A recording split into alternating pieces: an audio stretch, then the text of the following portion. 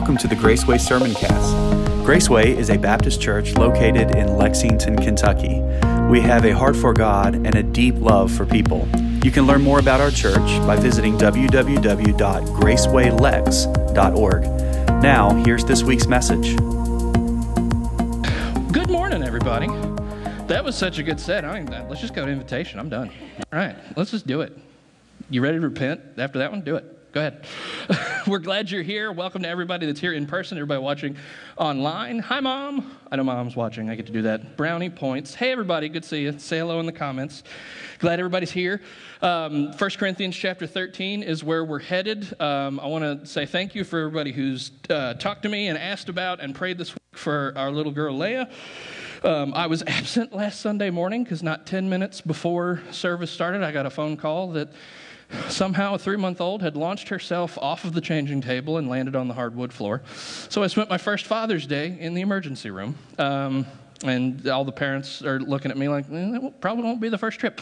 So that was fun. She's fine. Just so we're clear, she's good. Everything's cool. Cool medical fact, if you didn't know it, we learned this just last Sunday. Babies can't get concussions, so that's good to know. The way their skull is shaped, it's all mushy and it's just plates. A concussion's caused when the brain bounces off the inside of the hard skull, and because of that, a baby's brain and head bounce like a dodgeball together. Don't try it. Don't test the theory. Don't give it a shot.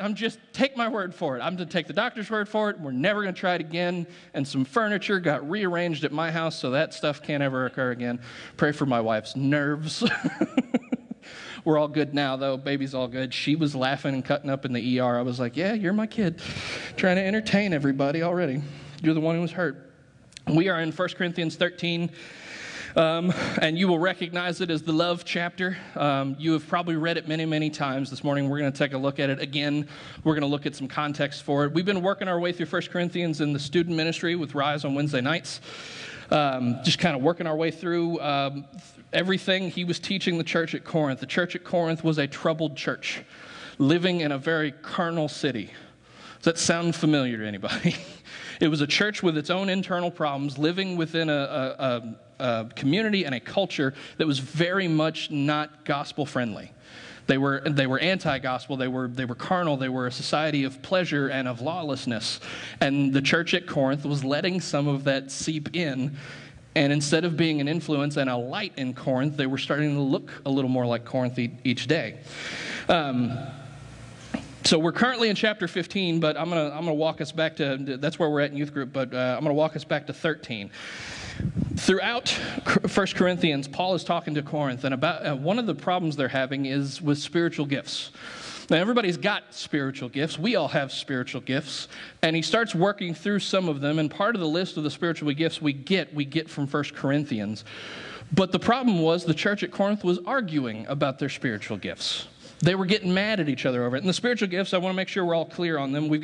I'll run through the list here. We have the sign gifts that were needed for a time but no longer needed. Speaking in tongues, miracles, and healing. Those were gifts given to the apostles and to the first church in order to spread the gospel in their time.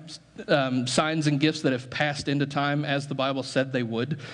And then you have enabling gifts, the gifts that all of us possess that are given by the Holy Spirit, such as discernment, faith, knowledge, and wisdom. Those are gifts we are all in possession of and are supposed to employ at all times. And then there are what we might call the task-oriented gifts. And if you anybody ever taken a spiritual gifts assessment test? Anybody? Okay. All my youth group kids should be raising your hand. We did it Wednesday night together. There's several good ones. One of my professors from college, Elmer Towns, has one that he's put together online. I always refer people to that one because it's the simplest. And it's not you don't need something super intuitive to tell you where your spiritual gifts lie. You just need kind of an answer about where you stand on certain things within the church. But those task-oriented gifts, as laid out by Ephesians, Romans, 1 Corinthians, are evangelism, prophecy, teaching, exhortation, shepherding, mercy, service, giving, and administration. I'm not going to run through an exhaustive list of what those are. I'm going to hit a couple that we all know what evangelism is. Prophecy. When I took a spiritual gifts test the first time as an adult, when I took it as a kid, it was a little bit different. And those do change. That's why I encourage people to take them as they get older. But my first one as an adult and everyone since, prophecy's been in my top 3. And the first time I saw that, I thought, cool, I get a superpower. It's not what prophecy is, unfortunately. I thought I was going to get some sort of like Professor X superpower. It's not what it is. I don't get to tell the future. Prophecy is actually the spiritual equivalent of being the nerd in class who reminds the teacher at 3 o'clock on a Friday that they forgot to assign homework over the weekend. That's what prophecy is, because prophecy is picking out the truth of every situation, whether it's helpful or not. That's what prophecy boils down to, is using the discernment we all have to needle at that truth, but not just to needle at it, to tell others about it. So I am the nerd in the back of the class reminding everybody that we have homework over the weekend. It's real fun all the time. You'll find out as we get into the sermon. Teaching is pretty obvious. Exhortation, big church word we use, it really just means lifting other people up. One of our students Wednesday night said, I got exhortation. What does that mean? I said, oh, that means you're done. You need to get out. He was like, what? I was like, I'm kidding. That means you're good at lifting people up, which it was very apt because that student is very good at lifting people up. I love that one. Shepherding, pastoring, mercy showing, being merciful, having a heart of mercy for other people. These are the people who are good at hospital visits. Mercy's in my bottom 3. I'm not good at hospital visits. I make the person in the hospital far more uncomfortable than whatever put them in the hospital does. I should not, ask Pastor Derek, I've gone with him on a few. I should not be part of hospital visits. And I don't get invited anymore. Service, acts of service. It's not just we all serve in some way, but acts of service, you feel particularly called to serving others and being a servant leader and serving the way Jesus did. Giving, you're in a particular position to be able to give of yourself. We have some amazing givers in our church who give so that the ministry can keep going. And administration, that's you people who right now are taking notes. Yeah. If you're taking notes right now, you probably got administration at least in your top 5 of spiritual gifts. I'm jealous of you. I wish I was one of you. I'm not. I'm not organizationally brained. I don't have an ounce of organization in my body. That's why God brought me Brianna to be my wife, because she's all organization brain. I got nothing. That's why there's a rule with all our students. If you have paperwork or money for a youth group trip, do not bring it to Ryan. He will set it down and forget it. Bree will file it away, put it in an Excel sheet and be done and know exactly where it went. Nothing. So those are our task-oriented gifts, and these are the same gifts that the church at Corinth are possessing, but they're also in possession of those sign gifts that have passed away, things like speaking in tongues, miracles, and healing. And the church at Corinth was arguing with each other, and we'll get into that in a little bit more. But this question came up Wednesday night, and I'm going to be honest with you. Usually when I preach a sermon on a Sunday morning, I have an idea about 2 weeks ahead of time of what I'm going to preach. And when we sat down Wednesday night with our student group, we were taking prayer requests. I said, pray for me. I got nothing. I have no idea. I don't know what I'm preaching Sunday. And they said, oh, cool. Usually I'm pretty well prepared, but come Wednesday night, I had nothing. And then Wednesday night, God bless him, one of our students asked a question that got my brain to do that thing it does every once in a while where it thinks. Did your brain ever do that? Mine doesn't either. Somebody asked the question as we were looking through those gifts where it said knowledge and wisdom. They said, well, what's the difference between knowledge and wisdom? Thanks a lot. Appreciate it. She knows who she is. What's the difference between knowledge and wisdom? And that's an excellent question. And so the explanation I always give for that is knowledge is all the things we know and all the knowledge we're in possession of and the ability to gain knowledge. And wisdom is the ability to use that knowledge for a proposed end, where, when, and how to apply it, so that we can get somewhere with it. That's the difference between knowledge and wisdom. You have to have knowledge in order to have wisdom, but you can do a lot with a little, especially with God. So that being the difference, and the way I always explain it is that you and I can know every single fact that is in existence. In fact, we have access to every single fact that's in existence. We have Google in our pockets. We can know, even if you didn't have it, but somehow you were granted all knowledge in the universe. You were given every single fact there ever was to know. With every single fact in our possession, we still can't answer the question, why? Every fact and figure that has ever existed still can't answer the big whys. Why are we here? Why did God die for us? Why this situation? Why the church? Why redemption via the cross and the blood of Jesus? Why? All the facts in the world can't answer those questions. And so that got me thinking, well, what does answer the why? And it's real simple. Love. Love answers the big why questions. The world, without realizing it, the world outside who doesn't know Jesus, every human being on this planet is seeking after love. Every single one of them in some way or another. I bet you didn't think you'd hear a Foo Fighters reference this morning, but I was watching a video about the Foo Fighters the other night, and they reopened Madison Square Garden to 150,000 people 2 weeks ago. Madison Square Garden had been closed for over 500 days, which had never happened, but due to COVID, this massive arena, one of the biggest event venues in America, was closed for over 500 days. And so they asked Foo Fighters to be the act to open it back up. I like Foo Fighters. I think they're a good band. They're fun to listen to. And they get up there, and they've had this song called Times Like These that has kind of been their theme throughout COVID. And so they get up on stage, and very first thing, they're one of the biggest bands in the world. They don't come out to giant fanfare. They don't do pyrotechnics. The lead singer just walks out and says, "Hey, everybody, welcome to the concert." And then one guitar starts singing Times Like These. And the chorus goes, "It's times like these we learn to live again. It's times like these we give and give again. It's times like these we learn to love again, time and time again." And when he got to that line, "It's times like these we learn to love again," the camera panned to the crowd.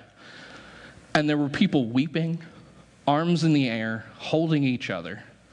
Because of the last year and a half that we've been through, he's singing this song as the theme for it. It's times like these we learn to love again. And it looked like every worship concert I've ever been to, every major worship experience I've ever had, it looked like we did just a few minutes ago, hands in the air, praising love. The world is seeking love. It is the job of the church to introduce them the idea that God is love, and what they're really seeking is him. And so we take a look. If that's our job, then we need to re-examine love. And so the title of the sermon this morning, and yes, I may have pulled it from the lyrics of a Foo Fighters song, is Love Again. That's what we're talking about this morning. I want to read chapter 13. We're going to read it in its entirety. It's not a long chapter. And then we're going to kind of pick through it little by little. But it says in verse 1, so remember, he's gone through spiritual gifts. He's explained you don't need to fight over whose gift is more superior, or whose is better, whose is more out there, because the people speaking in tongues were getting a little haughty about things because their gift was out loud in front of people. And the people with the gift of prophecy were getting a little haughty because they believed that their gift was superior to everybody else's. And so the people who were mercy showers and service people and helps people were getting left by the wayside and looked down upon in this church, because their gifts were a little more behind the scenes, a little less out front, a little less loud. And so he explains all this, and then he comes to chapter 13, verse 1, and he says, "If I speak human or angelic tongues or languages, but do not have love, I am a noisy gong or a clanging cymbal. If I have the gift of prophecy and understand all mysteries and all knowledge, and if I have all faith so that I can move mountains, but do not have love, I am nothing. And if I give away all my possessions, and if I give over my body in order to boast or to be burned, but do not have love, I gain nothing. Love is patient. Love is kind. Love does not envy, is not boastful, is not arrogant, is not rude, is not self-seeking, it is not irritable, and it does not keep a record of wrongs.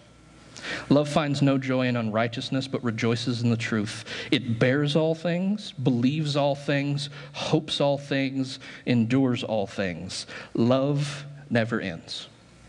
But as for prophecies," and me as a prophecy nerd goes, ooh, and my ears prick up, "they will come to an end." Oh, man.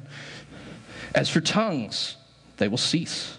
As for knowledge, it will come to an end. For we know in part and we prophesy in part. But when the perfect comes, when the partial will come to an end,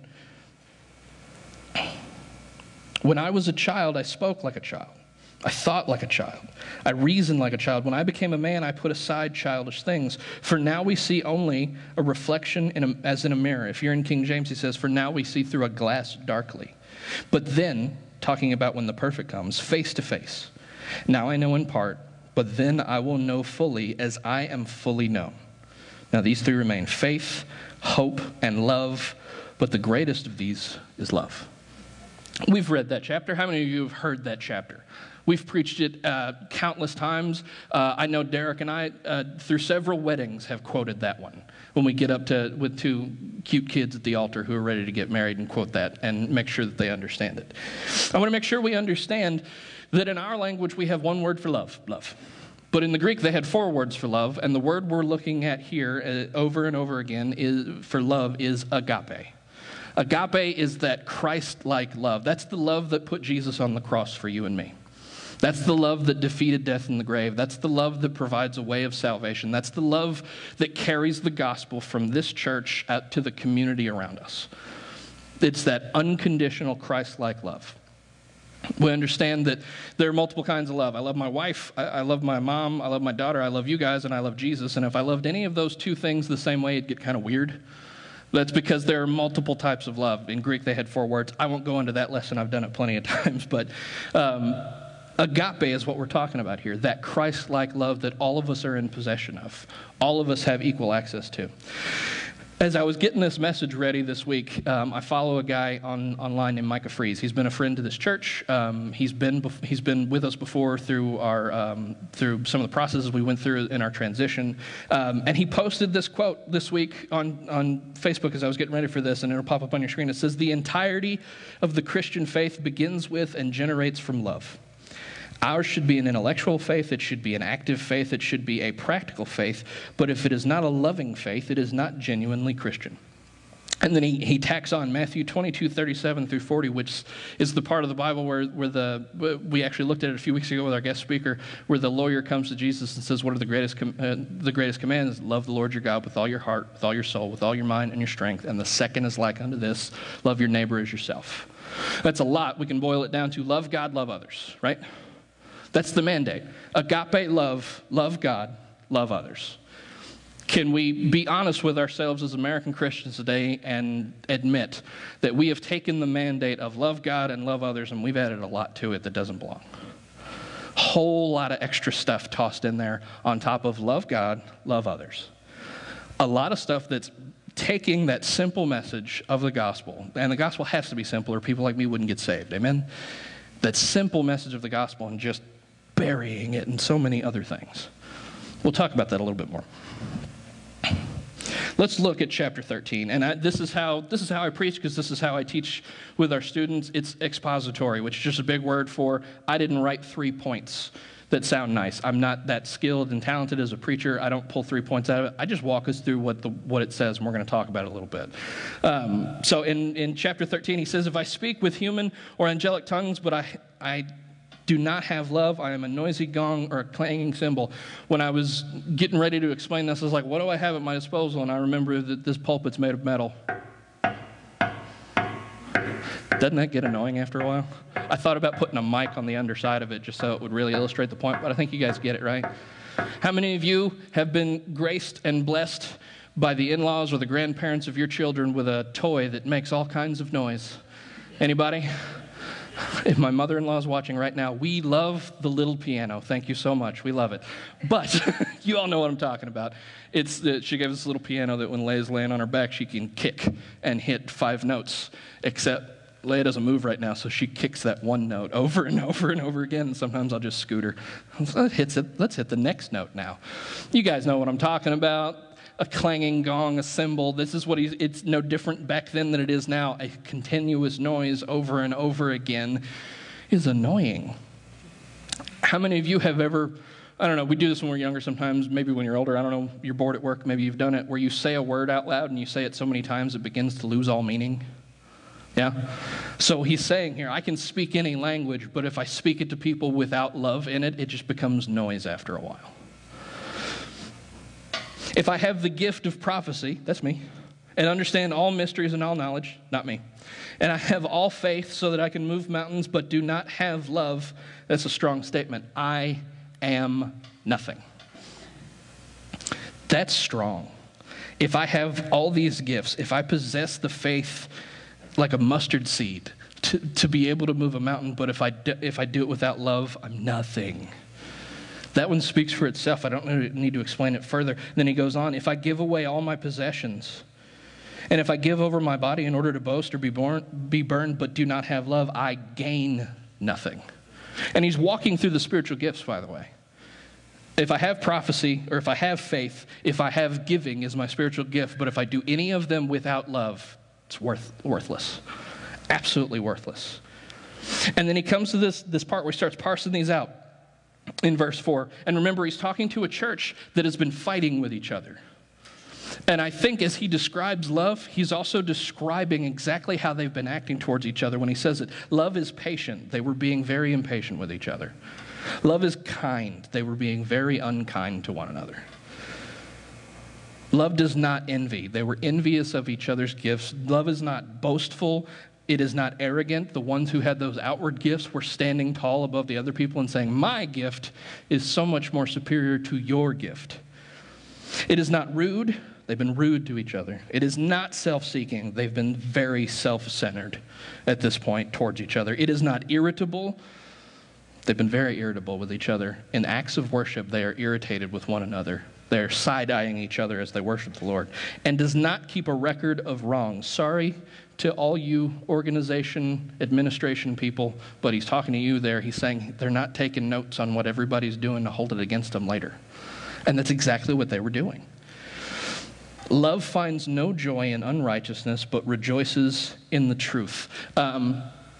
I told you guys I'm kind of a nerd for these spiritual gifts and all things Bible stuff, but especially when I found out one of my spiritual gifts was prophecy, and then it was about truth. And I remember Ed Hinzen was one of my professors at Liberty during Bible college, and he said something that a lot of things stuck with me through college, but this was the one that stuck the most. It was because it's so simple. He said, all truth is God's truth. Taking that to mean, if it's true, it's of God, and it's to be honored. Even if the true thing isn't good, even if we're being true about what's not right, but in all things, if we're telling the truth, we honor God by honoring truth. I love that idea. And so he says, love finds no joy in unrighteousness, but rejoices in the truth. We face truths that don't feel good. We face truths that are hurtful. We face truths head on because there is such a thing, I believe, and the Bible supports it, as absolute truth. That is the opposite of what our culture teaches right now, and that is one of the little subtle things one of the many subtle things that kind of seeps into the church sometimes is we hear the phrase, speak your truth, preach your truth, share your truth. There's no versions of the truth. There is absolute truth, and his name is Jesus. He said, I am the way, the truth, and the life in John. And so, John chapter 14, verse 6, the truth is to be honored in all things. And so that's why he's telling them, you're being terrible to each other. And Paul never minced words. He never needed to. He even employed a little bit of sarcasm sometimes. But he told them that the truth is to be honored.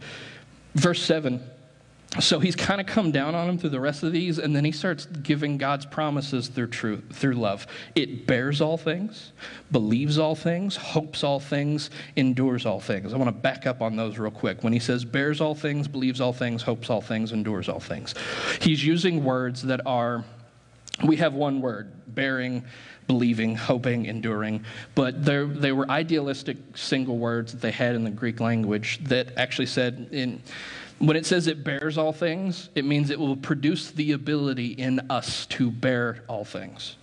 And when it believes all things, believes is a word they use for producing trust with each other.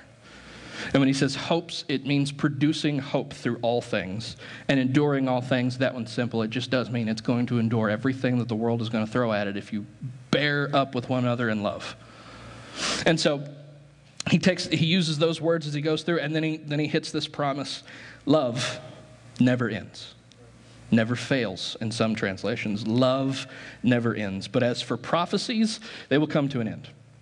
As for tongues, they will cease. As for knowledge, it will come to an end. All these gifts that they're arguing about, that they're saying, my gift is better than yours, he's saying those will end. These things come to a stopping point. When this world is over and we're all in the next world, these things come to an end, but love keeps going. And if you don't have love, none of the rest of these matter. Verse 9, for we know in part and we prophesy in part, but when the perfect comes, the partial will come to an end. He's saying we don't know everything yet. We've got partial knowledge. We're still learning. And then he uses this analogy. When I was a child, I spoke like a child. I thought like a child. I reasoned like a child. But when I became a man, I put aside childish things. He's saying when you're a child, you're not dumb. Kids, none of you are dumb. I want all of you to know that. I emphasize that a lot. None of you are dumb. You're learning. You don't have it all yet. You're getting there. Not one of you is dumb. You are learning. Adults are dumb all the time. We've had the opportunity to learn, and we just let it slip on by. no child is dumb. Everybody's learning. He's saying, when I was a child, I didn't know things, so I reasoned like a child would reason with what I had to reason with, and I spoke like a child with the words I had to speak with. And I think he's hearkening back to this idea that they're all gas, no brakes on all these partial truths of what their spiritual gift is and what they can do with it, but they're forgetting love. And when we have truth without love, we're in an imbalance, because the Bible says we're supposed to preach the truth in love. We're supposed to have both. And he's saying it's immature to be all truth with no love. There is a TikTok and Twitter account I love to follow. I share with people sometimes. I'll share it with you. I won't name it because plenty of people have talked about it before. Some of you know what it is. But there are a lot of preachers on there preaching against things that don't really matter. And it shares clips from all over the place of guys standing in pulpits. And it's quick clips of guys standing in pulpits yelling about stuff. And some of the more ridiculous have been, I found guys preaching against the evils of Starbucks from the pulpit. It's real. They put snowflakes on a cup one year, and it made some preachers very, very mad. Just a side note, it's not corporations' job to share the love of God or the hope of Christmas. It's the church's job. That's us, not corporations. That's a side note. I won't get on a soapbox about that. But I've also, as far as in the ridiculousness, I've also watched guys on there. This is an actual quote. Feet shod in Chuck Taylors cannot be shod in the preparation of the gospel. Amen. He yelled it, which I took particular offense to because those are my favorite shoes. Preaching against Chuck Taylors. It's ridiculous. All gas, no brakes on things you think are the truth without love in them lead you to some wacky places in your faith to start adding all this stuff on top of love God, love others that doesn't belong there. We do it. I do it. I'm sure I'm guilty of it. We do it all the time. We stack all this other stuff, all these other expectations, all these other thoughts. It's immature. We're thinking like a child. We're acting like a child when we try to take this very simple message of love God, love others, and stack all our other stuff on it without loving people first. It comes across as immature, and the world picks up on it and sees it, and their criticisms of the church are very valid in that. There's my entire generation right now. If you get online and look on, TikTok is the newest thing. For those of you who don't know, it is the latest social platform. If you need education on it, we'll do a seminar. I feel like we probably have to do one every month because a new one pops up. But there's a hashtag on there now that you can follow called Exvangelical. And it's all these people, my age mostly, who are coming out the other side of their church experience and for whatever reason have left the church. They're exiting, they're done, they are deconstructing their faith. There is a big movement right now called deconstruction. And I see a lot of people hop on social media and getting mad at people who are exiting the church and deconstructing their faith. First off, deconstruction is not new. It is not a new thing. Peter went back to fishing after Jesus was crucified. You can't tell me there wasn't a moment where he deconstructed everything he believed and left. And it took Jesus appearing to him after he had resurrected to bring Peter back. So that's part of it, but also I think it's a missed opportunity for the church to look at all these people in my generation who are deconstructing their faith and being very, very honest about it on social media. I think we should look at it as probably the greatest tool we've ever been handed, because for the first time in a long time, we're being given a very honest exit interview for the church. And the common theme, and I've been talking about this with our students on Wednesday nights because they see it on TikTok as well, the common theme that runs through all of those is not one of these people have left the church for good over something Jesus said or did. There is no complaint with anything Jesus said. There is no complaint with anything Jesus did. It's all about what the church has carried out in Jesus' name that doesn't necessarily match up with love God, love others. And I think it's heartbreaking. It is hurtful to watch some of that for sure, but I think we should see it for what it is, an opportunity to be more like Jesus as the church. So I'm kind of addicted to watching through all of these, and there's a few guys that I really like. There's a guy who went through Bible college and went through all that, and he is parsing apart all the things that people are splitting churches and getting mad at people over and saying this isn't biblical and this isn't biblical and this isn't biblical. And there's a few of them. For every few that are really good, there are some that are just angry. But we've got a real honest thing we can look at there. Where were we? When I was a child, I spoke like a child. Verse 12, for now we see only a reflection as in a mirror. Or if you're in the King James Version, it says, for now we see through a glass darkly.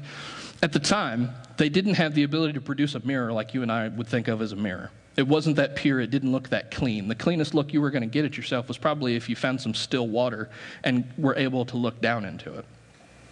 So sometimes if you had a glassmaker who would make a mirror, but he didn't have the correct materials, you'd get a cheap mirror that was kind of dark. It was kind of muddy. There was rust kind of running through it in the metals they used, and it didn't look very good.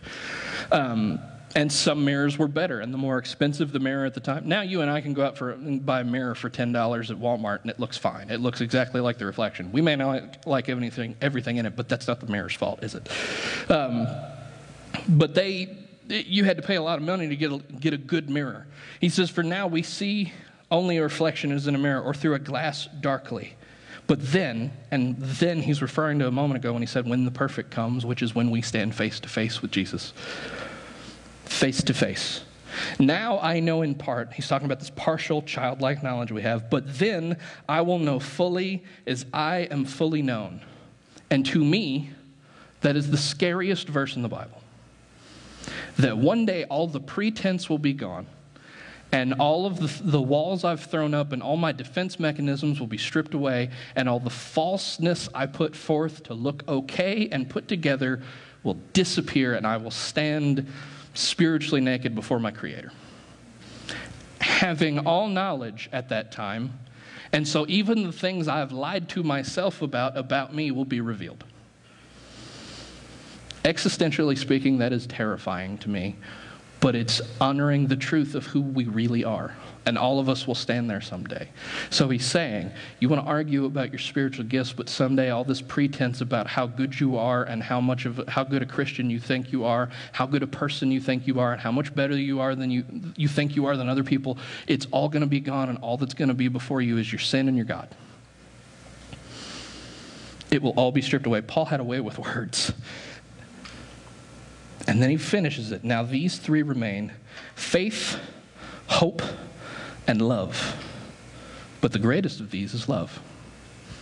Faith, hope, and love, three amazing things. Faith, hope, and love, but faith and hope, he's saying, are not as great as love. Faith and hope don't necessarily end, but they change. When we are on the other side of glory and we're in heaven, our faith is no longer the hope in our heart. Our faith is our eyes. We're seeing it, we're standing in it, we're there. We're before God in his presence, standing in his glory in the place we've hoped for. And hope has become reality.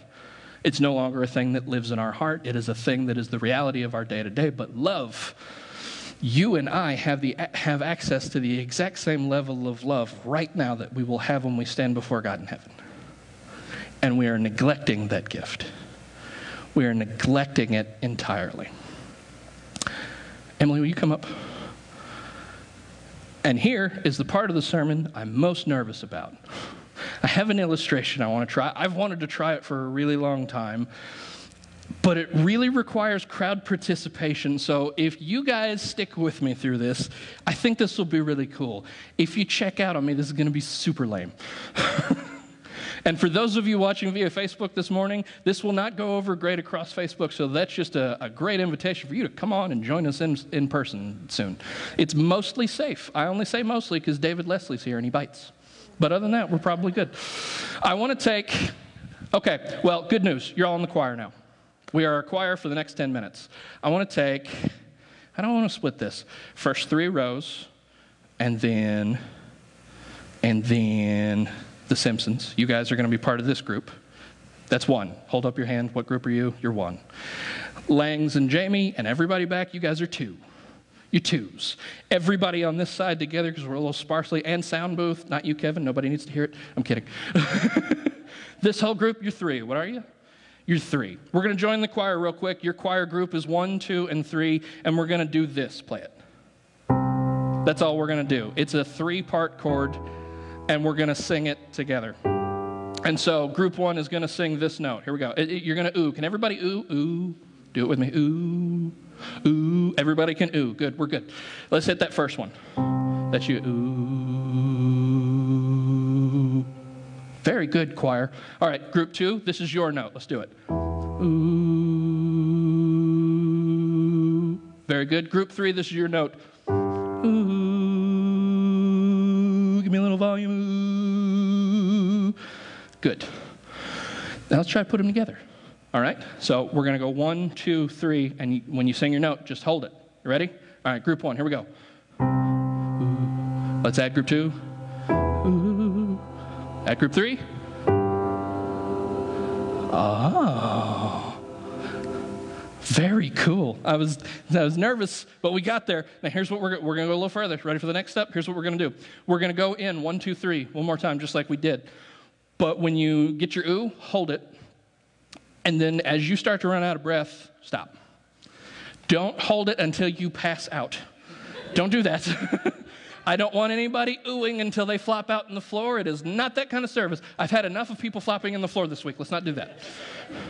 You're going to hold your ooh, and when you feel yourself start to run out of breath, just stop and wait. That's all I want you to do, okay? So let's get into them. Group 1. Ooh. Group 2. Ooh. Group 3. Ooh. Hold it till you run out of breath.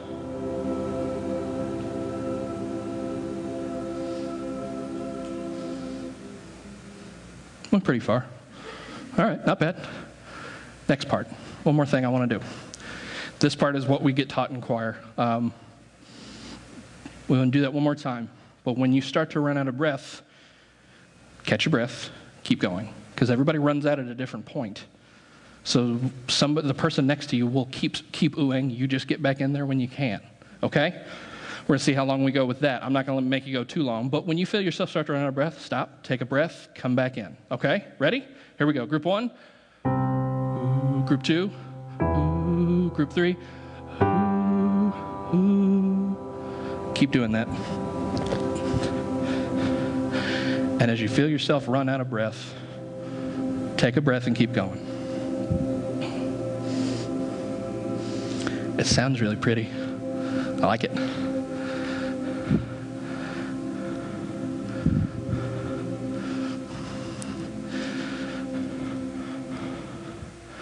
And the kingdom of God is like unto this, that the church continues loving and the church continues serving.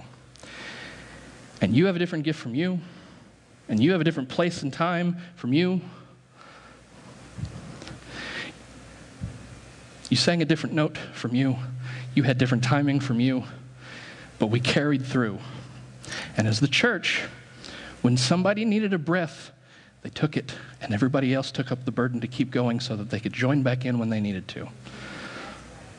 We sing that harmony, and that harmony we sing comes together in a chord, and that chord is what Jesus says the church is. Oh, I know it's cheesy.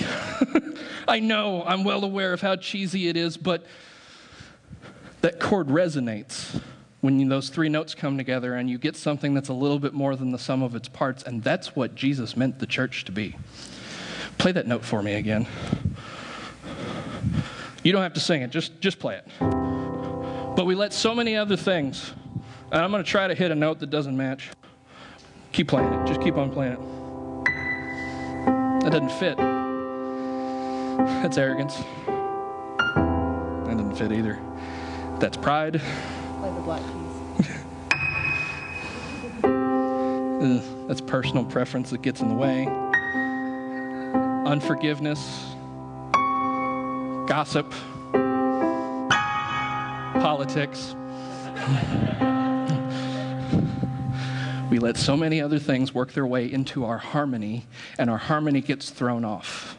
When what we should be doing is caring for each other in the moments when life hits us and knocks the wind out, and we need to take a breath. And if we're arguing, and if we're being selfish, and if we're backbiting at each other as that happens, the people who need a moment to catch their breath will never get it, and they will go. We care for one another. Thank you, Emily. Thank you so much. Would you guys thank her for playing that chord for me? You can get ready for an invitation if you want to. And that's where I want to end this morning. That idea that we are one body, but many members.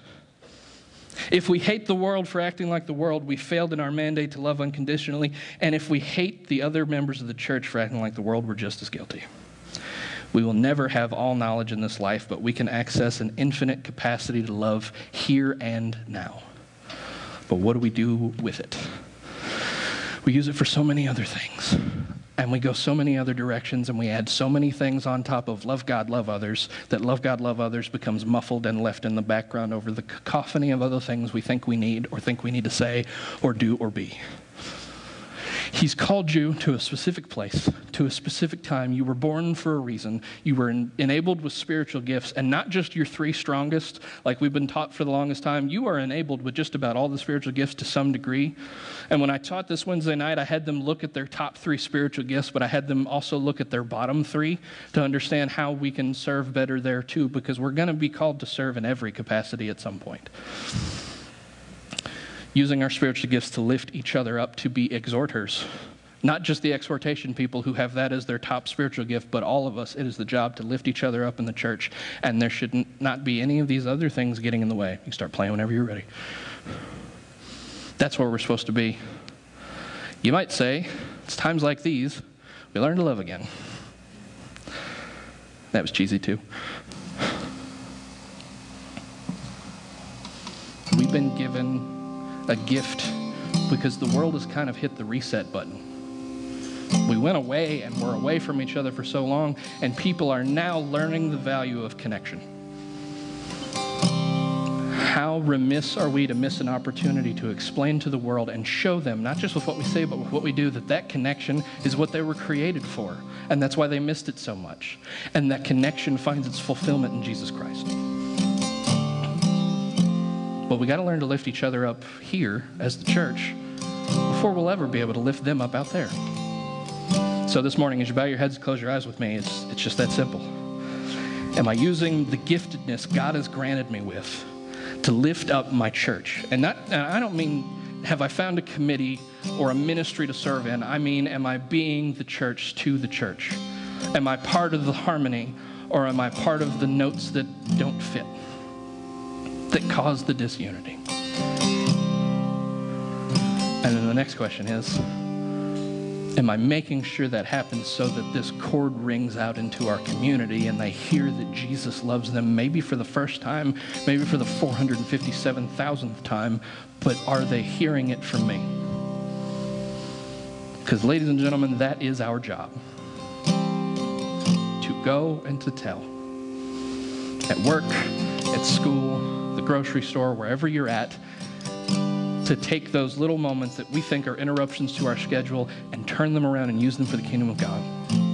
But we'll never do it if we don't love each other.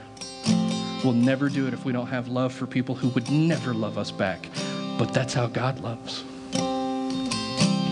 We need to learn to love the way that He loves above everything else.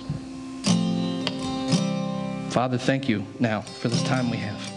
I pray in this just few minutes of quiet reflection and invitation, you would speak to our hearts.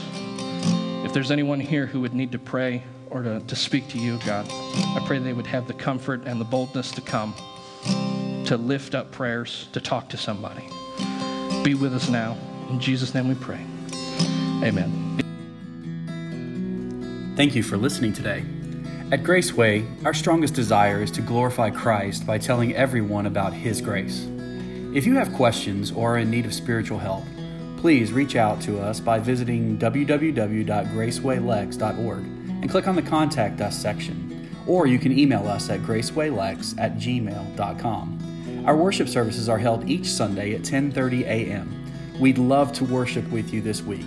Until next time, take care and walk in the way of grace.